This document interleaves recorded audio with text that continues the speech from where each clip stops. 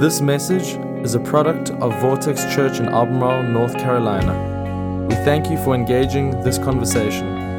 Messages like this one are great resources to help us grow, but they cannot replace being a part of a local church. If you're not actively a part of a church, we encourage you to find one near you that fits you. Visit it and get involved. And we hope this message gives life to you today. Enjoy. Well, what's up, everybody? Y'all doing good? Everybody ready for this? All right, we started a new series last week called Habits of the Heart.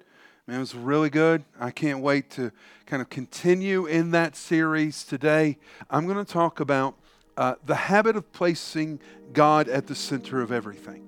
Okay? This is maybe one of the most important ideas that I'm ever going to talk about with you.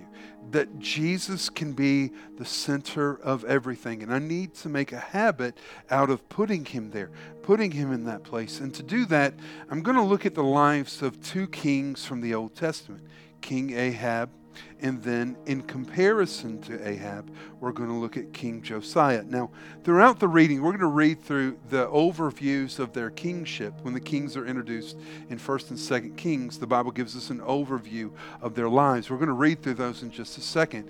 But there are certain things that are mentioned that I just want you to kind of understand what it is. And the first one is that it mentions the god of Baal. Baal was a god that was worshipped in the surrounding communities. And out of intermarrying and certain cultural interactions, the god of Baal becomes integrated into the life of Israel. It's a false god, and it's idol worship. And then there's another term, the Asherah pole. Now, both Baal and the Asherah pole have a distinct connection to fertility and worshiping around topics that relate to sex. So let me just say this. When you hear Asherah pole, you can think of stripper pole, okay? I'm just saying, if you really want to understand what we're talking about, okay? This is not good stuff, okay? And you're going to read that they brought these things into the house of God, or brought them into places of worship. So would you stand as we read through, beginning with the overview of King Ahab in 1 Kings 16. All right? In the 38th year of Asa, king of Judah, Ahab, son of Omri, became king of Israel. And he reigned in Samaria over Israel 22 years. Ahab, son of Omri, did more evil in the eyes of the Lord than any of those before him. He not only considered it trivial to commit the sins of Jeroboam, son of Nebat, but he also married Jezebel, daughter of Ethbaal, king of the Sidonians, and began to serve Baal and worship him. He set up an altar for Baal in the temple of Baal that he built in Samaria. Ahab also made an Asherah pole and did more to arouse the anger of the Lord, the God of Israel, than did all the kings of Israel before him. And then fast forward to 2 Kings 22 for King Josiah. Josiah was 8 years old when he became king, and he reigned in Jerusalem for 31 years. He did what was right in the eyes of the Lord and followed completely the ways of his father David, not turning aside to the right or to the left. He did away with the idolatrous priest appointed by the kings of Judah to burn incense on the high places of the towns of Judah. He took the Asherah pole from the temple of the Lord to the Kidron Valley outside of Jerusalem, and he burned it there, and he ground it into powder, and he scattered the dust over the graves of the common people. Let's pray. Father, as we reflect on the lives of these two kings, may we today encounter the Holy Spirit. And Holy Spirit, as we encounter you today, we give you permission to confront us, to correct us, to convict us, and to change us, that we might be compelled to take a step of faith in a moment like this today. We pray that in the name of Jesus. Amen and amen. You may be seated. How about touch your neighbor and say, don't be an Ahab. Now look back at him and say, what did you just call me? Today I want to give you a tale of two different kings. To get to this moment, we've got to trace a little background. We all know how the story starts. It's Adam and Eve in the garden of perfection and provision. And then they rebel against God, and all of a sudden what was good is now not good, and sin has entered the world, and they're expelled from the garden. When God begins the redemptive story, He does not start a church, He starts a family. He goes to Abraham.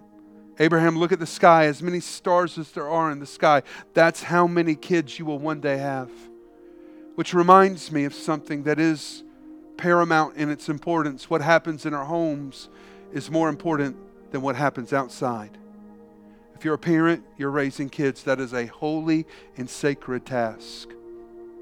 God starts a family, Abraham, Isaac, Jacob, Joseph, and by the time it gets 4 generations removed, it's no longer just a family, it's now a people who find themselves enslaved in Egypt, and God raises up Moses to send His people out of slavery and into a land that He's promised to them. See, what started as a family becomes a people, and then it becomes a nation. And God raises up leaders, kings, to guide those people within this nation. It starts with King Saul. Saul is not a very good king. He's very selfish. And so it quickly transfers to King David, who becomes the template for a good king. While David didn't get it all right, David continued to turn his heart to God, to turn his heart to God, to turn his heart to God. And then if you've been around, we've heard about King Solomon. Solomon, who David's son, takes over after him, builds the temple, but rejects God.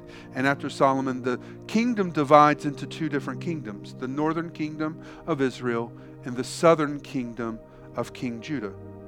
Right? This is the 2 different kingdoms that are there. And Ahab was a king in the northern kingdom. I want to make this statement as we get started. Ahab was an evil king because God was not at the center of his kingdom. He was an evil king because God was not at the center of his kingdom. I don't use the word bad, unsuccessful. I use the word evil. Why? Because that's the way that the Bible described Ahab. They didn't say prideful, selfish, evil. Ahab was an evil king. From the very beginning, he rejects the commands of God. Instead of marrying somebody who loves God, he marries Jezebel, who worships Baal. You've heard of the name, that's the Jezebel. Well, this is where it comes from. And out of her manipulation in his life, just like King Solomon, who had his wives turn his heart away from God, Jezebel turns his heart away from God. And he begins to follow Baal and worship Baal and build temples for Baal. Many of us know the stories of Elijah in the Scripture. Elijah, a very famous prophet in the Old Testament.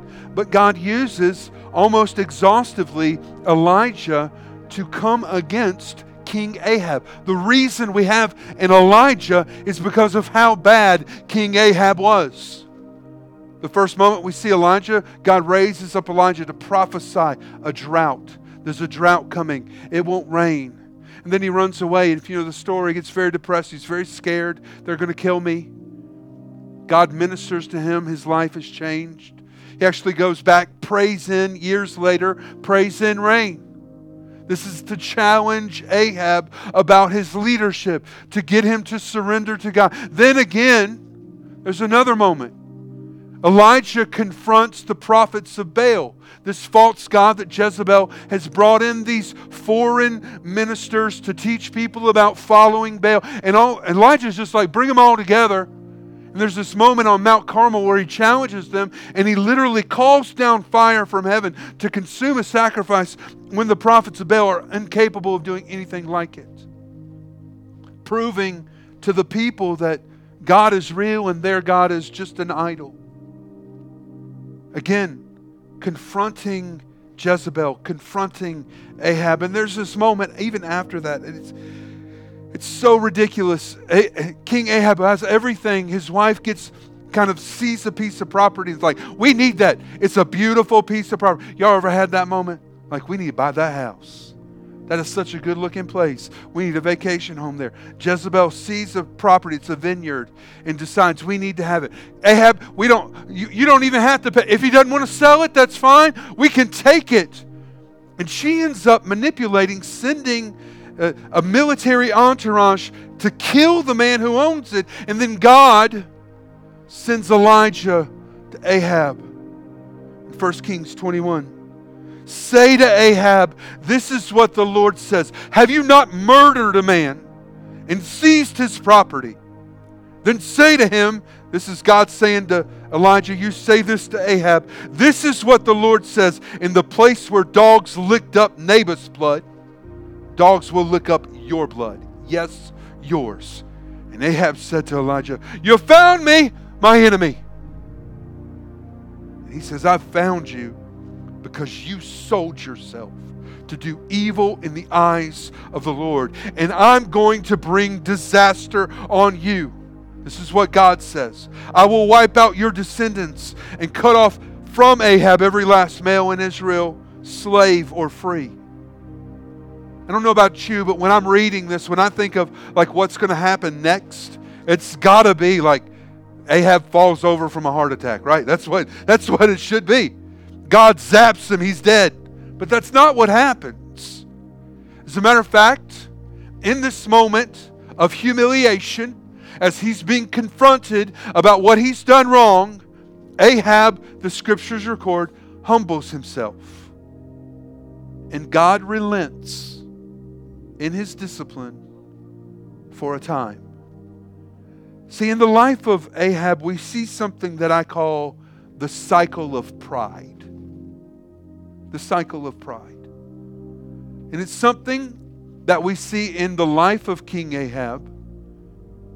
And if we're honest, maybe in your and my life. It starts with step one. You get humbled. You know, humility is a choice. It's not listed in the fruits of the Spirit. God doesn't force us to be humble.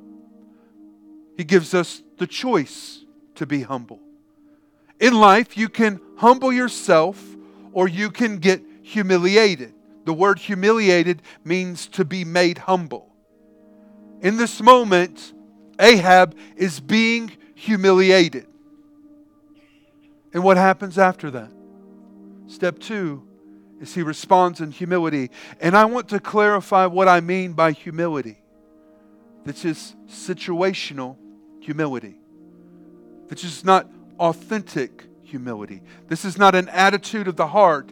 This is a posture in a circumstance. I just got my butt handed to me. I've got nothing left. I've been humiliated. What else am I going to do? This is like the guy who struggles with anger. And again, gets angry at home and yells at his wife and loses his temper. Only to come back, tail between his legs, I'm sorry. I know I shouldn't have done it.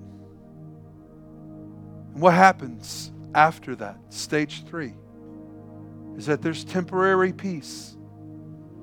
There's temporary peace. After a few days, the wife finally, I don't want to be mad anymore, let's just move on. There's peace for a while. But that peace leads to these feelings where everything's okay. It's all back to normal. And that humility that was there when you were getting your butt handed to you is no longer there. Why? Because it was situational. It was just situational humility. And what's back now is what was there all along, pride. And this is the pivotal moment in the cycle of pride. You reject God and you go your own way. Out of pride. It's all going good. It's going to be all right. And then you get humbled. And you live in that cycle. This is what Ahab's life looked like. In that moment, Ahab responded to the word of the Lord from Elijah with humility. And it led to 3 years of peace. 3 years of no wars, no conflict. The kingdom is cruising along. We're doing what we're supposed to. But at the end of 3 years, Ahab kind of feeling a little puffed up. I'm good. We're good. I can do whatever I want. Hey, you remember when that guy stole that piece of property from us? Let's go get it back. We need to go to war. We need to go to war. And what he does is he brings in a group of false prophets. These are people that classically we understand that they were paid to say to the king what the king wanted to hear. And the sad thing is that some of us have false prophets in our own lives. We have people, we only consult them when we know that they're going to tell us what we want to hear. So it goes to the false prophets. Should I go to war? And they're like, yes, king, go to war. It's what you should do. And it goes to the king of Judah. So remember, the kingdoms are divided, and there's times when they're very peaceful and cooperative, and then there's times when they're not. This is one of the times when they are peaceful and cooperative. He goes to the king of Judah, and he says, listen, do you remember when this guy stole this piece of property that belonged to us? Let's go together, and let's get it back. And he says, that's a great idea. Have you consulted the Lord? Come on, let's talk. And he brings the false prophets in, and it's like the king of Judah is like, nah, dude, I ain't playing this game. I know what you're doing. Like, no. And he looks at him and he says literally, is there not one left in Israel that can speak for God? And King Ahab goes, yeah, there is one. But he never says anything nice about me. That's literally what he says. And the king of Judah goes, hey, no, bring him in. Bring him in. So they bring in the prophet. His name is Micaiah. And Micaiah stands in front of King Ahab. Ahab is going to put him in prison for what he says. He says, should we go to war? And it's like he knows the dance. He goes, fine, do whatever you want to do. And then the king of Judah goes, no, really, what does the Lord say? And he looks at Ahab and he says, if you go to war, you will die. You will die. That's the consequence of you disobeying the word of the Lord. If you go to this war, you will die. And Ahab rejects the word of the Lord, leads his people into battle. And the Bible says that while he is on the battlefield, an arrow finds its way through the battle into a small crack in his armor and pierces deep into his chest. His men rush him off to the vineyard that he stole from Naboth, where in the middle of that vineyard, Ahab bleeds and dies as dogs lick up his blood, fulfilling the word of the Lord spoken through Elijah. Ahab had the habit of consistently rejecting complete surrender to God. It begins very early on when he rejects God's decrees about who he should marry, and he marries Jezebel. He begins to worship other gods, and then he makes his kingship and his leadership all about himself. And I want to make this statement, and while this is going to hurt your heart, you need to hear this from somebody who loves you enough to tell you this. Partial surrender is not surrender. Ahab had surrendered parts, but he consistently has this habit of rejecting complete and total surrender to God. And I know that this is true, and you know it's true, because in our room right now, those of us who are married would never be satisfied with the spouse who looks and goes, yeah, I'll surrender most of my life to you, but I'm going to keep these things for me. Partial surrender is not surrender. And Ahab had a habit of only partially surrendering. Josiah was totally different. Josiah was a good king because God was the center of his kingdom. God was the center of Josiah's kingdom. Josiah is a very interesting study. He becomes king when he's 8 years old. And so for a period of time, he's ruling through regents and people who are reigning over him and telling him what he should do. But at 26, the first thing that Josiah does as a grown man is he orders that the temple be remodeled. In other words, we're hundreds of years away from Solomon, and there's been a lot of wear and tear, and he essentially says, we're not stealing money from the temple. From now on, the money that comes, we're going to rebuild the temple. We're going to build it up. And as they're renovating the temple, they find something that had been lost for years. They find the Bible. Which means, for years, they had been following forms and functions of rituals without having any deep connection to the God of those forms and functions. Which I certainly hope is not the way that your relationship with God looks. They found the Bible. I think this is so obvious, but I want to make it plain. If you'll commit to building the temple, you'll find a real treasure. Josiah committed, we're going to rebuild the temple. We're going to build the temple up. And in that moment, they found the book of the law. Now, where's the temple today? You're the temple. The Bible says you're the temple of the Holy Spirit. If you will commit in your heart that you're going to build your relationship with God, you will find in this life real and lasting treasure. So Josiah has the book of the law brought in. Now listen to this. This is what happens. When the king heard the words of the book of the law, he tore his robes. This was an outward sign of repentance. He's so moved by hearing what he had not known that God wanted from him that he begins to tear his clothes as a sign of repentance. Josiah then publicly renews his covenant with God, renews Israel's covenant with God, and goes on a rampage. He destroys idols, destroys temples, even going all the way back to what King Solomon had built to appease his wives. In 2 Kings 23, look at this. Furthermore, Josiah got rid of the mediums and spiritists, the household gods, the idols, and all other detestable things seen in Judah and Jerusalem. He did this to fulfill the requirements of the law written in the book that Hilkiah the priest discovered in the temple of the Lord. Neither before nor after Josiah was there a king like him who turned to the Lord as he did, with all his heart, with all his soul, and with all his strength, in accordance with the law of Moses. Y'all listen to me. Josiah developed a habit of complete surrender to God. All of those actions could have reactions.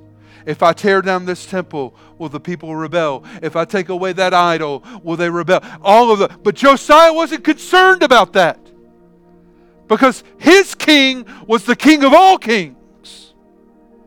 And he had completely surrendered to the will of God. He had a habit of saying, I will surrender that to God. See, at Vortex we say this, that Jesus wants to be the center of your life.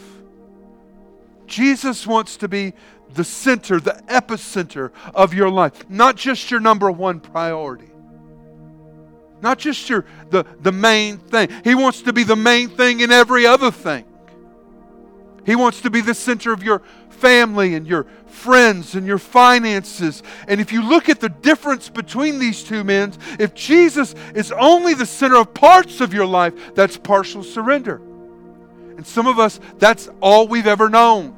Jesus, you can tell me how to do this, but I'm keeping these things to myself. You don't touch these things. I'll give you these things. That's partial surrender. But when Jesus is the center of all parts of your life, that's complete surrender. That's complete surrender. This is the habit of making Jesus the center of everything.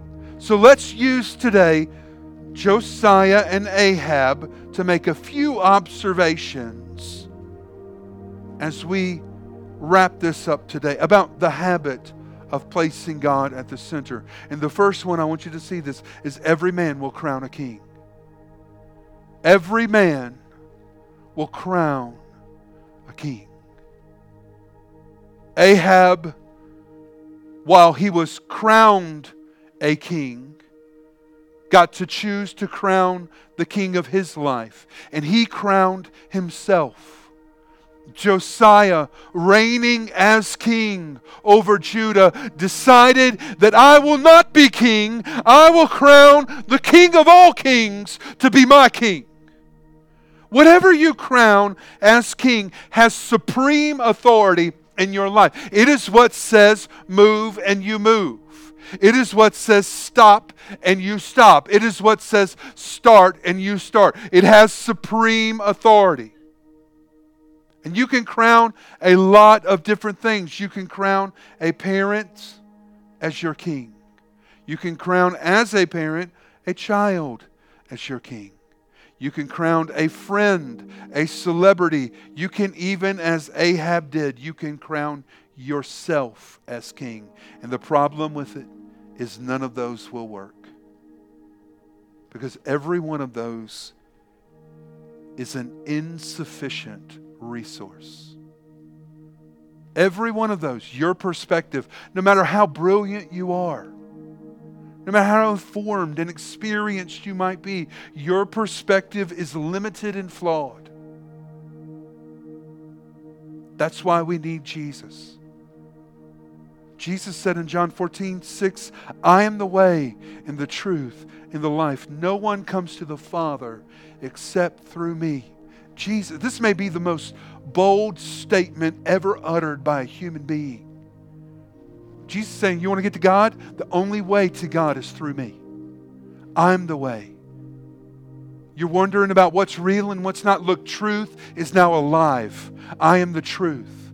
In a culture that has so much to say about what being fully alive is, Jesus says, no, look at me. I'm the embodiment of authentic life.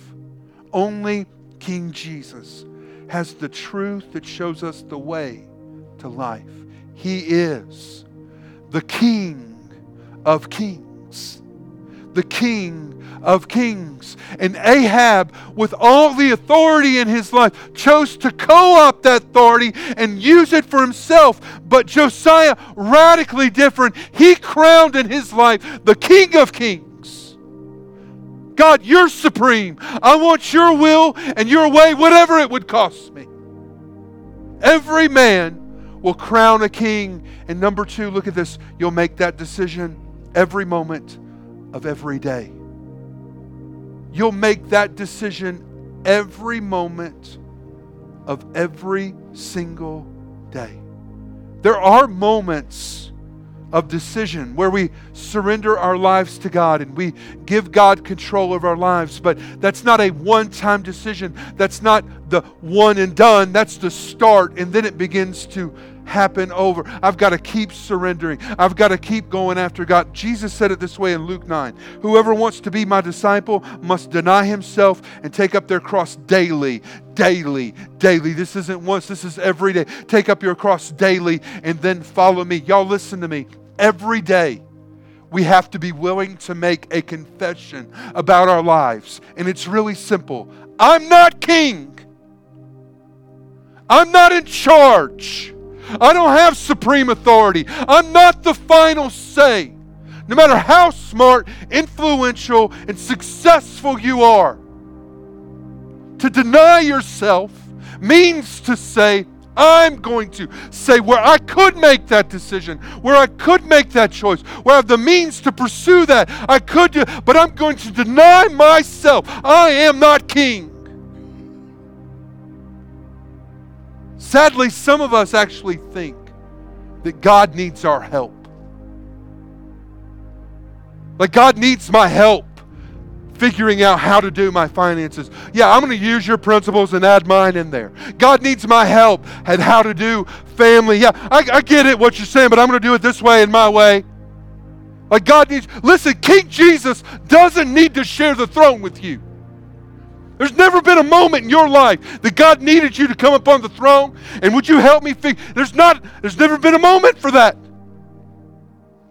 He is all sufficient without you. And until Jesus is the center of everything, He's not fully your king. And this is a massive issue for many of us. And we don't see it. And I'm hoping in the next few moments I expose it. Until Jesus is the center of everything, He's not fully your king. Now let me clarify that. If you're doing finances your own way, right, you're not giving, you're being selfish with the way you do money, please understand, God is not in total control of your life. Right? If you're right now, you're doing friendship your own way. Right? You're friends with these people who are influencing you to not follow the things of God. I'm giving time to this person over here who's pulling me away from my spouse. If you're not doing friendship God's way, you're doing it your way, God's not in total control of your life. if you're doing internet access, parenting, you name it, if you're doing it your way, God's not in total control. And why is that important? Because only when God is in control of the process is He in control of the outcome. And so many of us want what God can produce, but we don't want to give God control of the process. I want your blessings. I want the kind of family we could have. I want the kind of marriage we could have. I want the kind of finances or business that I could have, but I'm not willing to let go and let you lead me. But only when God is in control of the process is He in control of the outcome. You cannot get God's blessings without surrendering to God. It's a lie. It's a lie. And the enemy will tempt you to think, I've given him that. Isn't that good enough? John 10, Jesus said this in verse 10. The thief comes only to steal and kill and destroy, but I have come that they may have life and have it to the full. There's an enemy that wants to steal every good gift that God wants to give you. And his main tactic is to get you to believe a lie.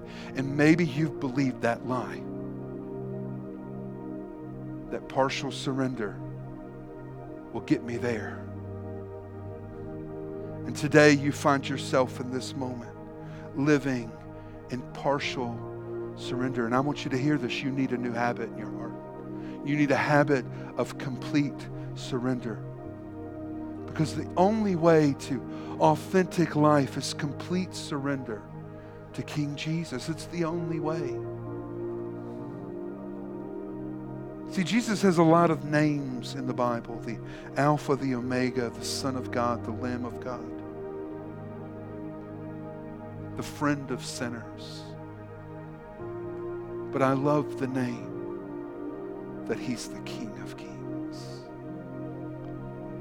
Because when you look at the stark contrast between Ahab and Josiah, you see two men who were kings, but one who refused to crown the King of Kings as the king of his life. And because of that, he ended up in destruction with his legacy ripped out away from him. And one who lived as if God were real.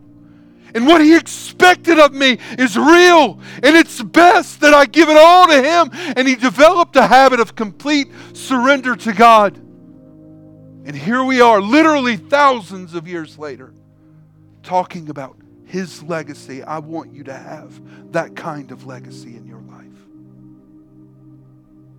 But it only comes when Jesus is the center of everything. Thanks for listening. This podcast has been a production of Vortex Church in Albemarle, North Carolina. For more information on our church, we encourage you to visit us online at vortexchurch.com.